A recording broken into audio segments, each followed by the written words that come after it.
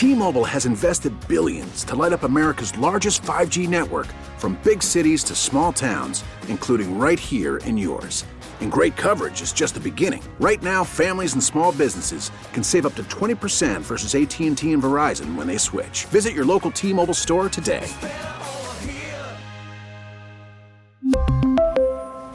Plan savings with 3 lines of T-Mobile Essentials versus comparable available plans. Plan features and taxes and fees may vary. We get it. Attention spans just aren't what they used to be. Heads in social media and eyes on Netflix. But what do people do with their ears? Well, for one, they're listening to audio. Americans spend 4.4 hours with audio every day. Oh, and you want the proof? Well, you just sat through this ad that's now approaching 30 seconds. What could you say to a potential customer in 30 seconds? Let Odyssey put together a media plan tailor-made for your unique marketing needs. Advertise with Odyssey. Visit ads.odyssey.com. Geballbrocht, Tommy Castor. This is Sports Daily on Wichita's #1 sports radio, 97.5 and 1240 KFH.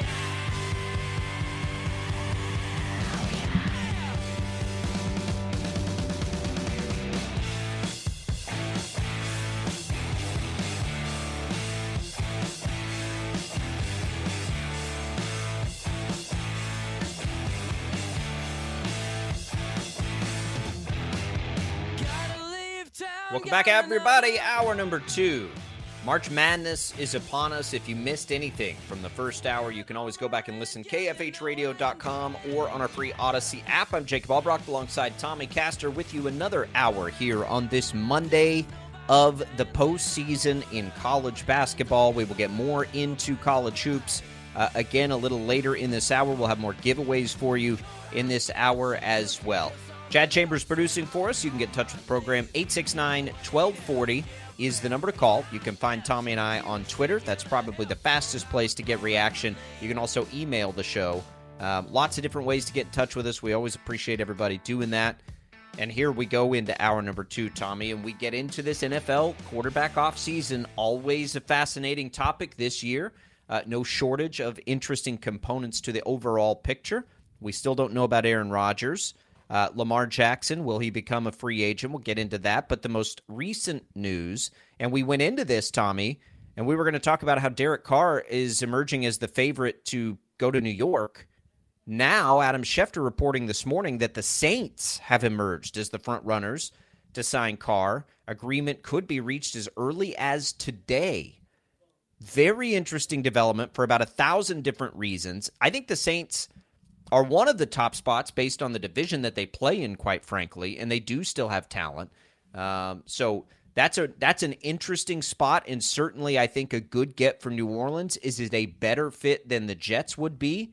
Well, you get to play in a dome, and you don't play in the same division as the Dolphins and the Bills, so I suppose you could make that case. But what I think it does, Tommy, is just make me wonder if the reporting was the Jets and how much the Jets have loved him, and now all of a sudden it's the Saints. My first reaction is, okay, what's going on with Aaron Rodgers here? I'm not surprised one bit that Derek Carr is going to the Saints. I never thought that it made sense at all for him to go to the Jets. Really?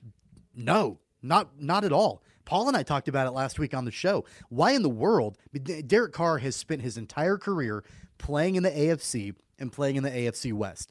And he knows the landscape of that conference, and specifically the division. And he knows how difficult it is with teams like the Chiefs and the Bills and the Bengals. And then, you go into potentially the AFC West, where you've got to battle up against Josh Allen and the Bills. And then you've got the Dolphins, who probably they're on the come up, it looks like. The Patriots weren't terrible last year either. Why wouldn't you want to go to the NFC and go to probably the weakest division in football? And I think that makes the Saints the front runners right now to win that division. Now, of course, we'll see how things, play out throughout the course of the offseason. But I think that makes Derek Carr one of the top quarterbacks in that entire conference. I mean, the NFC is weaker when it comes to quarterbacks. Remember when we were looking at back in the playoffs? I think it was in the championship rounds, or maybe it was in the divisional rounds, and all the quarterbacks that were playing in the playoffs in the AFC, and it was Mahomes and Burrow and Allen, Herbert, and then you looked at the quarterbacks that were playing in the NFC, and it was like you had Brock Purdy. Like, it was night and day different as far as the caliber of quarterbacks in that conference compared to the AFC. So it never made any sense to me whatsoever that Derek Carr would want to stay in that conference. It makes more sense that he wants to go to New Orleans. Yeah, look, I at our age, we're older than Derek Carr is by a little while, but if I was long in the tooth as far as my NFL career went, and you told me that, I could go play in a dome in New Orleans, a dome in Atlanta, Charlotte and Tampa, or Buffalo, Foxborough, and New York all in outdoor stadiums, that would be enough for me. Because I'd be like, oh man, yeah, that just give me that comfort level. I think the Saints are sneaky good. Look, I think highly, like most people, that the Jets' talent on that roster is tremendous, right? But the Saints aren't really lacking either. No. I don't know what's going to happen with Alvin Kamara, so we'll have to see on that. But Olave looked like he is the real deal, and who knows what Michael Thomas is there? But they've always had a good line. We thought they were going to have a really good defense. It maybe wasn't quite as good as we thought, but they definitely have an opportunity to win. And we'll see what happens with Tampa. But depending on what Tampa does at quarterback, New Orleans, would become the favorite. And I think Derek Carr is a really interesting player. And when we were going to talk about this as it pertained to New York, there were a lot of comparisons drawn to Matt Stafford's impact on the Rams, right? A really talented team that you get somebody in that's had success in this league. And I don't think Carr is quite the arm talent of Matt Stafford, but man, Carr has been really good over his career. Last year was, we felt like last year was a really bad year, right? Like it felt like Carr really struggled and it wasn't good at all. He had 3,500 yards, 24 touchdowns, 14 interceptions. The yardage wasn't there, but those are pretty typical to his numbers, maybe more interceptions than we're used to, certainly. But, I mean, the guy's about a quarterback rating of 90 to 100 every single year. He's relatively efficient. He can handle a high-volume passing attack. He's done that before. I think he's a good fit. And I think for New Orleans, it's probably just about right for what they need. And are you really, if you're New Orleans, going to go bank everything on a rookie quarterback? Because I'm not sure they're that far back. Like Carolina, it seems more obvious. Carolina could absolutely go with a young quarterback, right? The Saints feel better than that in a winnable division. So it does make sense. Here's a trivia question for you. When was the last time that the Saints used a first-round draft pick on a quarterback? And do you know who it was? It wouldn't have been Aaron Brooks. Wasn't a first rounder. Nope. Certainly wasn't Drew Brees. Got to go further back probably than Aaron Brooks. It wasn't Archie Manning, was it? Yeah, Archie Manning. You got to go all the way back to the early 1970s, and Archie Manning was the last time that the Saints did that. So that's not what the organization has ever done. And so I think it made a lot more sense for them to go out and get a veteran on the market. And think about it this way. You mentioned the climate and the weather for Derek Carr, and that's probably some of it, especially considering that he played in Vegas last season. And, I'm not sure that it's super attractive to go and play in places like Buffalo and whatever. I think on top of that, though, and more importantly than that, is the fact that you would have to face Buffalo twice. You'd have to face Miami twice. You'd have to face New England twice. And I think that it's much more appealing for a guy like Derek Carr, who's been in the league for a long time and is looking to find the best path forward to go to the playoffs, to win a Super Bowl. I'm not sure he's a Super Bowl caliber quarterback. I've never thought that about Derek Carr. But regardless, I think if Jimmy Garoppolo is, Derek Carr is. I think the path is significantly easier for him to play Atlanta twice. They don't have a quarterback. Play against Tampa Bay twice. They don't have a quarterback. Carolina twice. They don't have a quarterback. I mean, this absolutely elevates New Orleans to being one of probably the best team in that division and one of the best teams in the entire conference. Well, and the other piece of it too, like I said, it instantly makes me wonder, like, what's Aaron Rodgers doing? Because if the Jets are so in on Carr and then all of a sudden the Saints emerge. But the other scenario, and maybe this is the more likely scenario here, and we're probably going to learn this today or whenever, if it's really that close. The reality is it could have been just that the Saints got more aggressive in the offer they're willing to make, right? Because they are in the situation you mentioned where the Jets are set up if they can get quarterback right, especially with a young quarterback.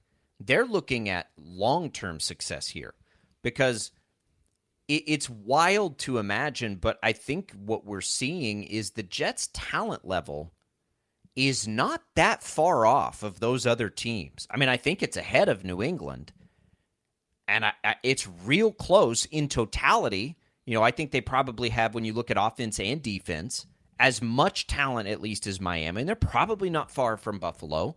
They have hit on so many young players. I mean, Tommy, they would have had probably the 3 leading vote getters for Rookie of the Year last year.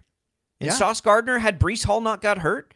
And Sauce Gardner and Breece Hall and Garrett Wilson. I mean, that is remarkable. And they've been doing that for a little while. They've drafted incredibly well, and they have the setup to be able to have a lot of long-term success. That's another reason why I never thought Derek Carr was the right fit for the Jets. And from Derek Carr's perspective, but then also from the Jets' perspective, if you are set up and you've got everything in place to go and win a Super Bowl, are you going to entrust that franchise to a guy who's never made it there? Probably not. Not in my opinion. I wouldn't if I'm the general manager. There's only one guy then that fits that mold, and it's Aaron Rodgers. Are you really going to bank everything on Aaron Rodgers? Absolutely. But Denver did that last year. And how much did that bite them? Because then they got desperate. And so maybe they're in the conversation for Lamar Jackson, if indeed, and we'll get to Lamar Jackson in just a second. Maybe they would have interest there too, which would be a really interesting fit for sure. But I don't. That to me seems like that's why I thought they did have interest in Carr, because it was the safer way to go. Like, to trust Aaron Rodgers' offseason whims and put the keys to your franchise in that? I don't know. But they're ready to win right now. They're ready to win right now. I absolutely. But what if they don't get Rodgers? Then what are they going to do? I mean, I don't know where else. I don't know where Jimmy else Garoppolo is another option. I don't know where he Aaron may not Rodgers, play. He just may not play I think anywhere. those are the only 2 options. He's either not going to play or he's going to play with the Jets. That's probably what we're looking at. And so I think that, and you mentioned this at the top of the segment, the fact that Derek Carr is going to the Saints, that would lead me to believe that there's something going on there with Aaron Rodgers, and that something is being worked on right now with the Jets. That wouldn't surprise me one bit. Wouldn't surprise me either, or if they feel like they're going to get a non-exclusive tag on Lamar Jackson. So we're hearing more reports this weekend. Lamar Jackson met with executives from the Ravens and still are not close on a deal. And we had talked about this a few weeks ago as an option that I hadn't thought about. Honestly, I didn't even know it was a thing. The non-exclusive franchise tag. So most of the time when teams sign players to a franchise tag, it basically ensures a player gets a top salary compared to his peers at the position for 1 year. It's fully guaranteed, but that takes him off the market. Apparently, this non-exclusive thing allows that same thing to happen, except that it's sort of backwards. Jackson is then permitted to negotiate with other teams. The Ravens would then get the opportunity to match it, but if they don't, they get 2 first-round picks in return. Man, when I heard about that possibility, and again, I don't remember what in the last month we've been talking about this. That, to me, made a whole lot of sense for the Ravens to explore, because you haven't closed the door on Lamar Jackson. Now, I find it hard to believe that if they go that route, Lamar would be very willing to, to mend that relationship. But if you do go that route, and we've got a team like the Jets that we're talking about, or really when it comes to Lamar Jackson because of his age, it's just about anybody, right, that needs a quarterback. Now, he's going to cost you a lot of money, but I think that we're still very much in Lamar Jackson's prime, And a guy like Lamar Jackson on a team like the Jets that are, they foundationally want to run the ball and play that kind of defense, but have a couple of receivers, 2-3 receivers that are more likely than more talented than Jackson really played with. The one thing they don't have is a tight end, but you could probably go solve that if you need to. That makes sense to me too, because he's an instant lightning rod into the organization. Now, you got to be able to coach him, and you got to be able to design an offense around his skill set on a whim. But isn't his offensive coordinator also out, Greg Roman? I think he's out in Baltimore. Out. So I don't know what that relationship's like, but there's an option for you. Bring him in as some sort of advisor or whatever. I don't know. That would make sense to me too. And if I'm the Ravens and we can't come together on a deal, and I understand the complications with Jackson and the fact that he got hurt and the fact that an older player is going to have to continue to rely on their legs the way they did when they were a younger player. I get it from the Ravens' standpoint. The Jets would make a lot of sense for Lamar Jackson. A couple other teams would make a lot of sense, too, for Lamar Jackson, like the Dolphins. Think of all the weapons that they have in Miami. I don't think that one makes sense. With Jalen Waddle and Tyreek Hill, I need an accurate, quick-in-the-pocket passer for Miami. How do you feel about San Francisco, maybe, as a landing spot for Lamar Jackson? There are other teams that I think would be absolutely interested in bringing in a talent like Lamar Jackson. And as far as the Ravens are concerned, I like the idea of them, if they're not optimistic that they can reach a long-term deal with Lamar Jackson, and it doesn't look like, as of right now, I don't know how they're making any headway, right?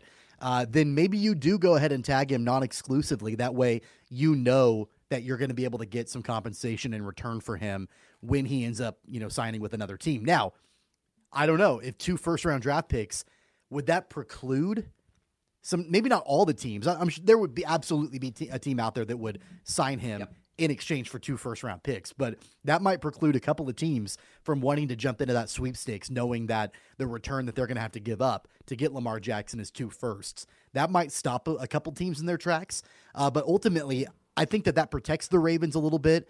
You could always exclusively franchise tag him again, but at that point, really, I just don't see a scenario where if you franchise tag him again, he's going to be interested in signing a long-term deal. So maybe you go the non-exclusive route. That way you get compensation back.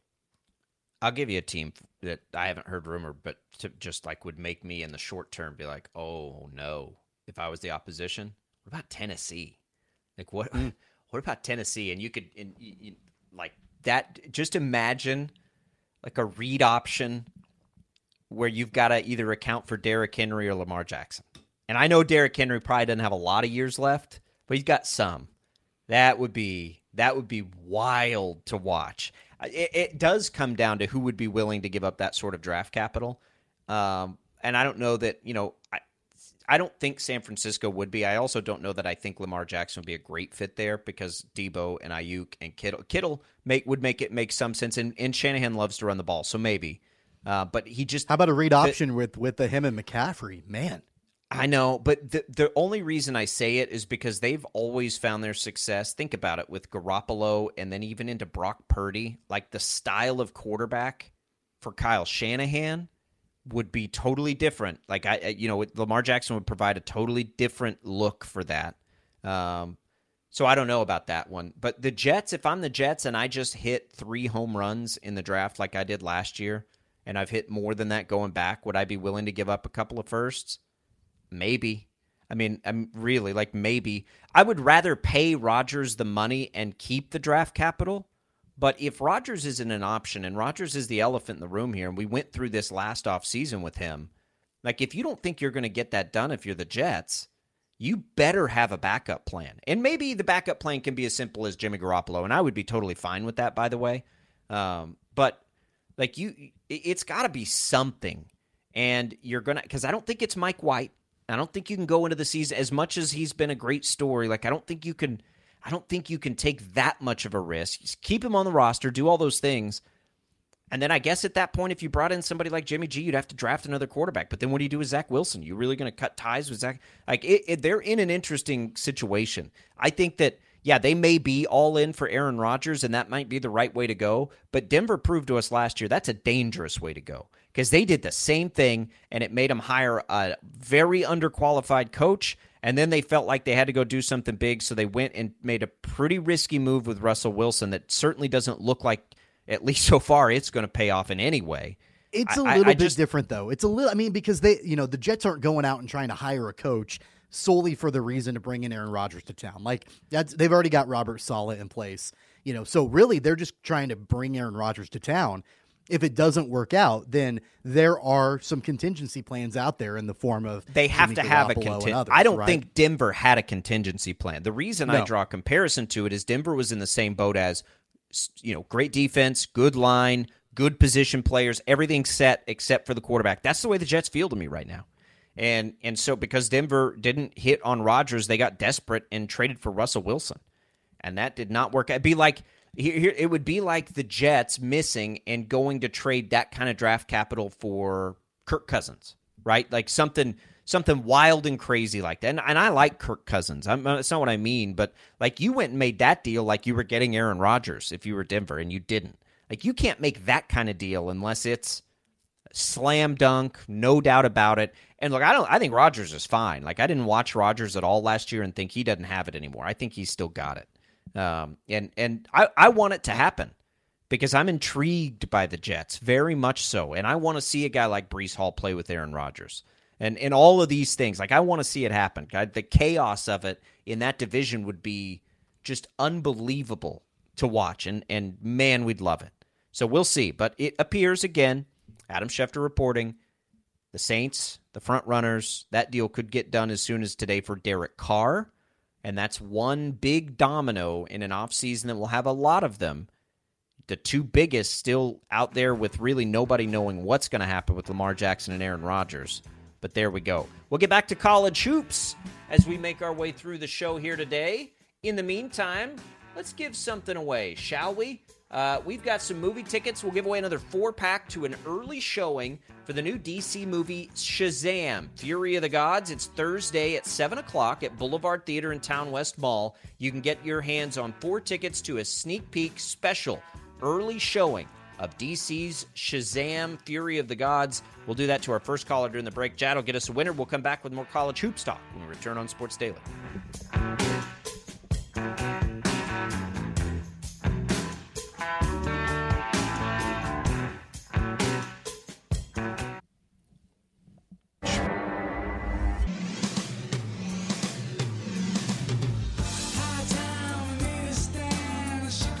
All right, we had 2 different 4-packs to Boulevard Town West Theaters for a sneak peek of the new Shazam movie. We had we had Mike in Clearwater win it in the first hour, and Tom in Wichita win in the second hour, and then Tom back on the line because he wants to talk a little quarterback here with the NFL. Tom, how are you?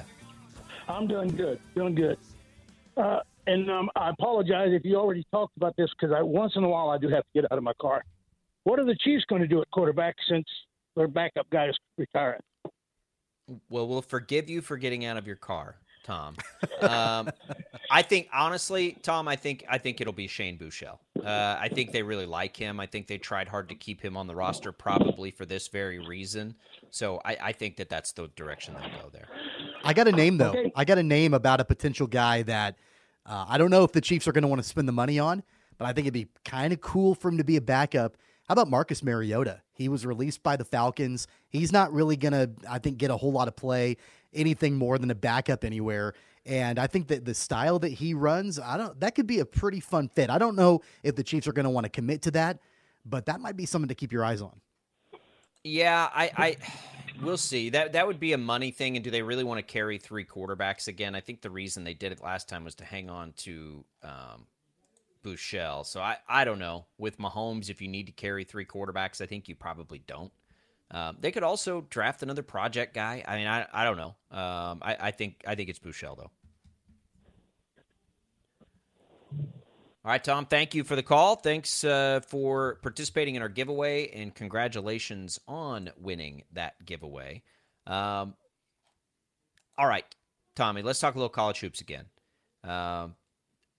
Do we think that the floor is a responsible thing to do in the postseason? Because we're going to do it anyway.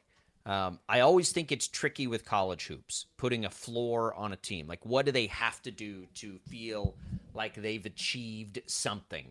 Because it is a really difficult thing to do, win games in the NCAA tournament. But you know what? That's just the part of it, and let's do it anyway. So we're sort of discussing here what appropriate floors would be for all three of the teams that we pay attention to. So you've got Kansas projected as a 1.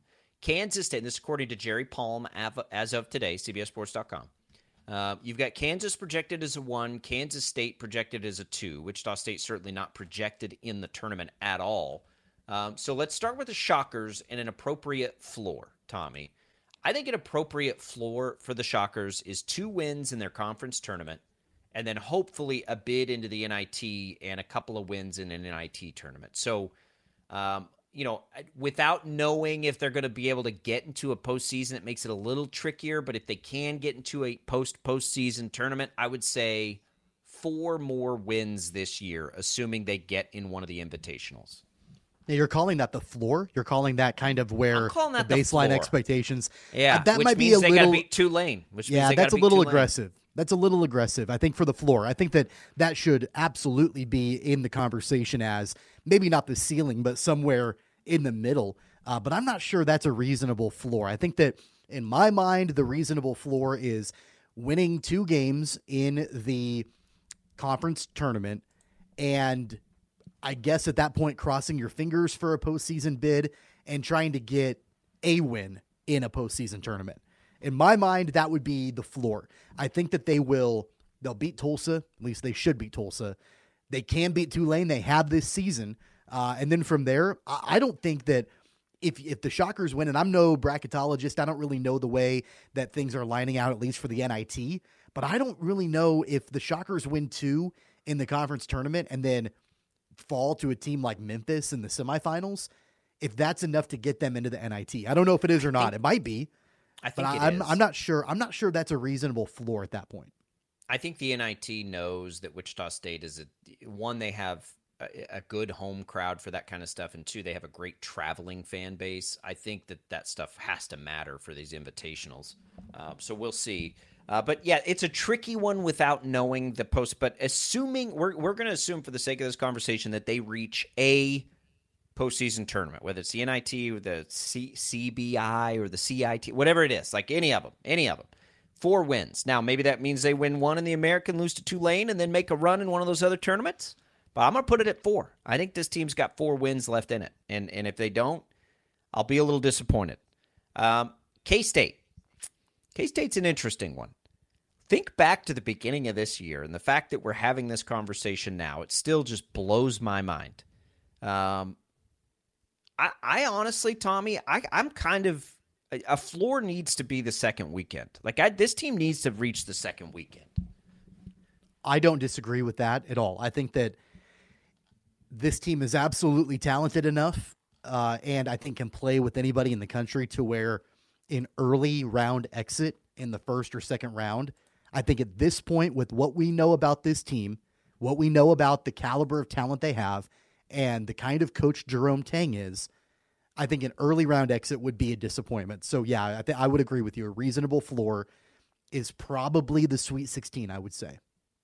And here's what we'll do to support that too, is look at the most recent net rankings, which I think were yesterday, through the games yesterday.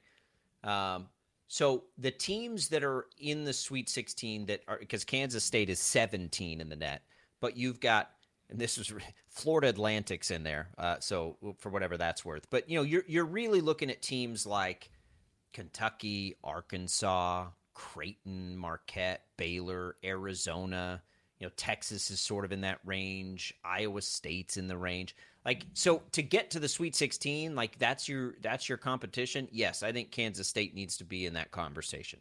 So 2 wins. Again, so much of it is so dependent on who you play and the styles and everything. That's what makes this hard. But Sweet 16 needs to be the floor for Kansas State. And obviously for them, and we talked about this last week, the ceiling is a national championship, right? So it's not, a floor of a Sweet 16, a ceiling of a national championship. And that's typically, Tommy, where I put Kansas when this happens every year. And we talk about this very topic. It's usually get to the Sweet 16 and it'll be good. And obviously try to win a national championship. But I'm going to raise that floor up a little bit for the defending champions. And I'm going to make it up to the Elite Eight. I'm going to take Kansas to the Elite Eight because I do think this year Kansas is in a conversation and a level ahead of the rest of the Big 12, quite frankly. But it does feel like there's a difference between Houston, Alabama, UCLA, maybe Purdue, Kansas. I think that they're at just one rung ahead of their peers. And so I'm going to raise their floor up to the Elite Eight. I do think there is some separation this year among those teams. I don't know what that means for my bracket, but I think that Kansas belongs in a conversation with that very top tier. I think that second tier is as big as it's ever been, but the top should include Kansas. Therefore, I'll raise their floor to the Elite Eight. I think part of the reason why that's appropriate, and I don't have any sort of qualms about that being the floor for the Jayhawks, is just look at their number of quad one wins this season. I mean, it's 14 or 15 quad one wins that they've had. So throughout the entire season, they have, and of course, it's a product of playing in the Big 12, but even outside of that, they have played top-tier opponents throughout the entire season and have shown that they can win against those top-tier opponents. That's what you have to have in the NCAA tournament, regardless of your draw. I mean, we can talk about once Selection Sunday comes and goes, what the draws look like for Kansas and Kansas State and the regions and the matchups and all of that, and that's all relevant. But just knowing the number of high-quality opponents that the Jayhawks have beaten this season and the number of quad one wins they have, you've got to be able to do that night in and night out. And in a lot of cases, back-to-back with a one-day rest kind of thing, it's a gauntlet in the NCAA tournament. And so I think that knowing that and knowing that they have been able to beat a lot of top-tier opponents, I think that that's appropriate to go ahead and raise that floor from the Sweet 16 to the Elite Eight. Yeah, and it's tough. It's really, really difficult to win games in the postseason and to get into the Elite Eight. You got to win, 4 of them? From 64 to 32 is 1, 32 to 16 is 2, 16 to 8 is 3. So I guess you got to win 3. And that's not easy to do. And obviously the ceiling's the national championship. I'm still not convinced, and I can't wait to see it when games have all been played. And I don't know that Kansas is going to jump Houston now because Kansas had been the second odds-on favorite to win it. But I thought how long have I said that now? 3 weeks that I predicted Kansas would be the odds-on favorite when we started the NCAA tournament. They'll have to win the Big 12 tournament for that to happen, and Houston probably not win the AAC tournament for them to overtake them. But that's the ceiling, and it's kind of, it's not unfair at all, and don't mistake what I'm saying. It's just there was so much unknown about this team too. And so it's kind of impressive that Kansas has put itself back in this position when you lost 2 NBA guys and you lost McCormick, who was the most important player for them last year in the tournament. When you lose those 3 guys and replace them with a defensive specialist transfer, one superstar freshman, knowing the other one that you hadn't done anything, and you've got a guy nobody expected to be the number 5 guy for you all year in KJ Adams. Yet here you are. I mean, that's pretty impressive, too, as we look back now at this season.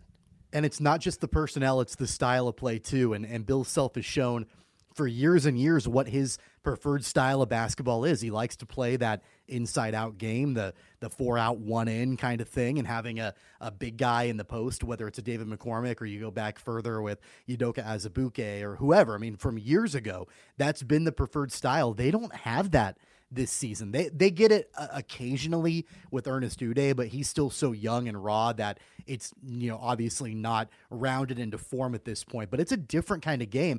And Bill Self has, I think, done a remarkable job. And, the Big 12 awards came out yesterday, which I know we haven't mentioned yet. I don't have any sort of qualms about Jerome Tang winning Big 12 Coach of the Year. That's fine with me. I get it. I understand why. But if it's not Jerome Tang, it's got to be Bill Self, with the ways that Bill Self has built this team and adjusted the style of play where he's utilizing KJ Adams with the short roll to the basket, and that's worked. He's utilizing this team in the outside shooting and the transition play and all of that. It's a different kind of basketball than what we're used to seeing the Jayhawks play, and here they are, potentially competing for a back-to-back national championship. So, again, I totally understand why Jerome Tang was voted as Coach of the Year. I get that. But I don't know that, if it wasn't Jerome Tang, I'm not sure of another coach in the Big 12 that would be more deserving of that than Bill Self. It's those two, but it's Tang. I mean, it's Tang. I'm okay with that. It doesn't take anything away from Bill Self. Tang, it's Tang for a lot of reasons. It's Tang for beating the expectations. It's Tang for, putting this team in this position when they were picked last and all those things. But to me, it's more Tang that if you look big picture at the impact he's had on that university, I mean, it is unbelievable and tremendous. And I do think that matters. Bill Self has done as good a coaching job this year, I think, as he's ever done. The problem is, his floor, per this conversation, is way too high anyway. But yeah, like the stylistic changes that, but there are stylistic changes, Tommy. But what's always there is when KU's at its best this year, it's when they're playing their best defense. And KU has a great point guard like they so often do, right? It happens to be the same one, by the way, that won a Natty last year.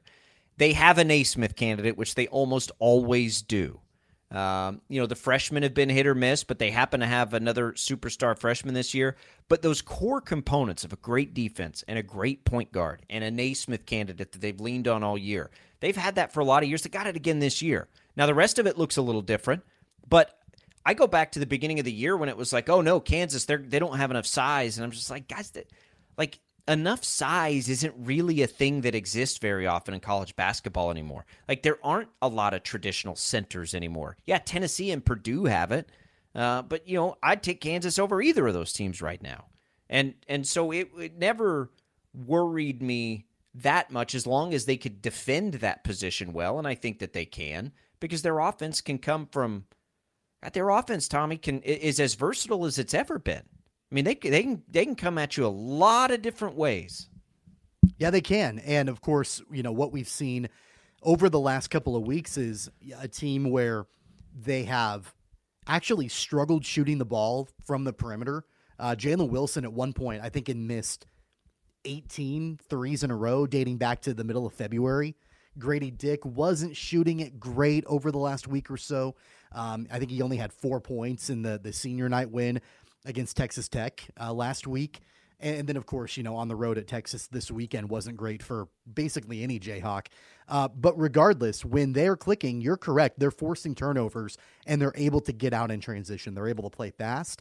And I think that that's going to be a big difference. Like, we've talked about for a long time about the lack of the traditional size at the 5 position that Kansas, they don't have this season. But what they can do is they can stretch the floor, and they can get out and run. And I think that if you can take that away from other teams, and they might have size, if you're playing a Tennessee or a Purdue in a Sweet 16 or Elite 8 or Final Four matchup, then yeah, it's going to be difficult because you're going to be giving up some size. But if you can get out and stretch the floor, that's obviously going to be the best way that the Jayhawks can get a win. Let's take this one step further before we take a break. Let's look at the entire field and floors and ceilings. I would say that I think Kansas has the highest ceiling of any team in the country. Like, if they're playing their best game, I think Kansas's best is better than everybody else's best.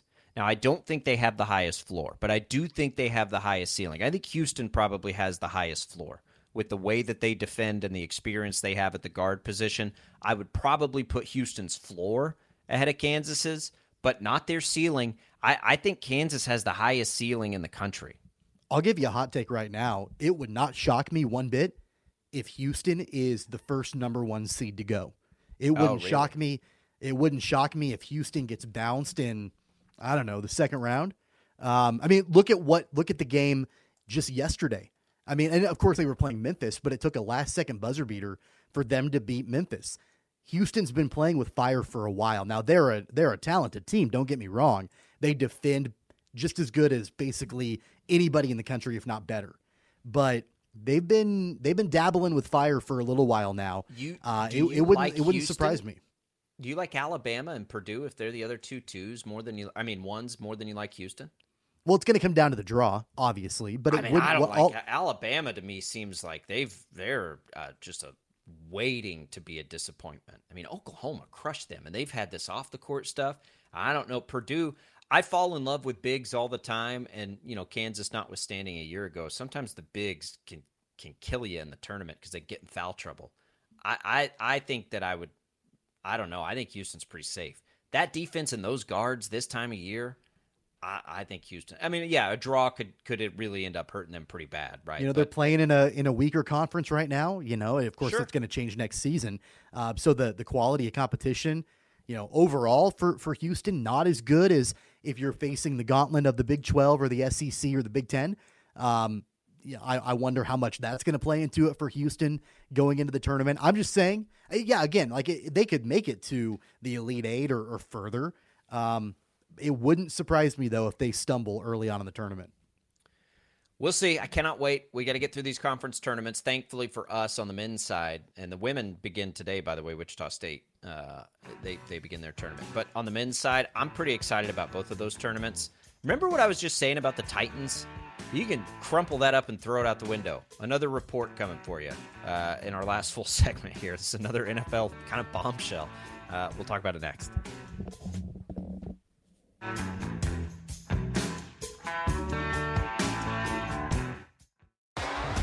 T-Mobile has invested billions to light up America's largest 5G network, from big cities to small towns, including right here in yours. And great coverage is just the beginning. Right now, families and small businesses can save up to 20% versus AT&T and Verizon when they switch. Visit your local T-Mobile store today.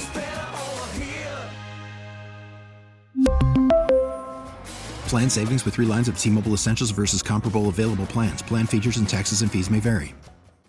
Listen to every MLB game live. In the deep left center field, it is high, it is far, it is gone. Stream minor league affiliates. The Midwest League home run leader. And watch the best baseball highlights and look-ins on MLB Big Inning.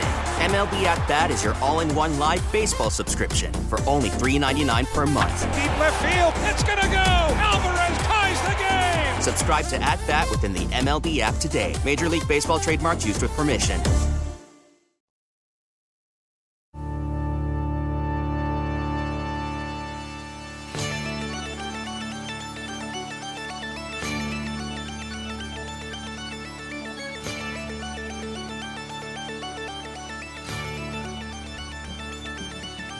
What an off season. A lot of really talented one-time players being let go. Adam Thielen for the Vikings, it looks like. And then this, Tommy. The Titans are shopping Derrick Henry. Oh, boy. That's interesting. Henry has been a bit of a unicorn in as far as the length of his effectiveness, right? He's been, he's just sort of maintained and been the guy. And last year, another, 1,500 yards and 13 touchdowns and just about 4.5 yards per carry. It's just, it's crazy to see how successful he's been in all of these different years. He's entering his age 29 season. But if the Titans are really going to shop him, don't you think, at least for 1 year or maybe 2, he's got value? That's a really interesting development because he is not, equitable to most running backs when they reach his age. He is still effective. I think it tells you that the Titans are in full rebuild mode. Because he's really been the only consistent, effective member of their offense over the last couple of seasons. Keep in mind, they traded away A.J. Brown. They don't have any receivers at all. Ryan Tannehill is not obviously the long-term future for the Titans at all. So they've got a lot of questions to answer on offense. And it looks to me that, they're going to want to try to get draft picks for him, right? More than likely, and then go and try to rebuild that offense. They've got a pretty solid defense. And of course, Mike Vrabel is a defensive coach, but on the other side of the ball, if they end up moving Derrick Henry, there's going to be some big time changes in that offense. Yeah, and I don't think, I mean, honestly, I don't think they're going to get a ton for him. If they don't get a ton for him, I mean, shouldn't about 28 teams be interested in Derrick Henry's services? Sure. On a short term, I agree. I think he's got a year or two left to be effective in the NFL. I mean, he changes the way defenses have to game plan in big time. Big time. There are some teams that could really do damage with Derrick Henry. All right, 869-1240. We'll come back. We'll tell you what's on tap. Busy day on the network here. We've got it for you next on Sports Daily. We really need new phones. T-Mobile will cover the cost of 4 amazing new iPhone 15s, and each line is only $25 a month. New iPhone 15s? It's better over here. Only at T-Mobile, get 4 iPhone 15s on us and 4 lines for $25 per line per month with eligible trade-in when you switch. Minimum of 4 lines for $25 per line per month with autopay discount using debit or bank account. $5 more per line without autopay, plus taxes and fees. Phone fee at 24 monthly bill credits for well-qualified customers. Contact us before canceling account to continue bill credits or credit stop and balance on required finance agreement due. $35 per line connection charge applies. See T-Mobile.com. Listen to every MLB game live. In the deep left center field, it is high, it is far, it is gone. Stream minor league affiliates. The Midwest League home run leader. And watch the best baseball highlights and look-ins on MLB Big Inning. MLB At Bat is your all-in-one live baseball subscription for only $3.99 per month. Deep left field, it's gonna go. Alvarez ties the game. Subscribe to At Bat within the MLB app today. Major League Baseball trademarks used with permission.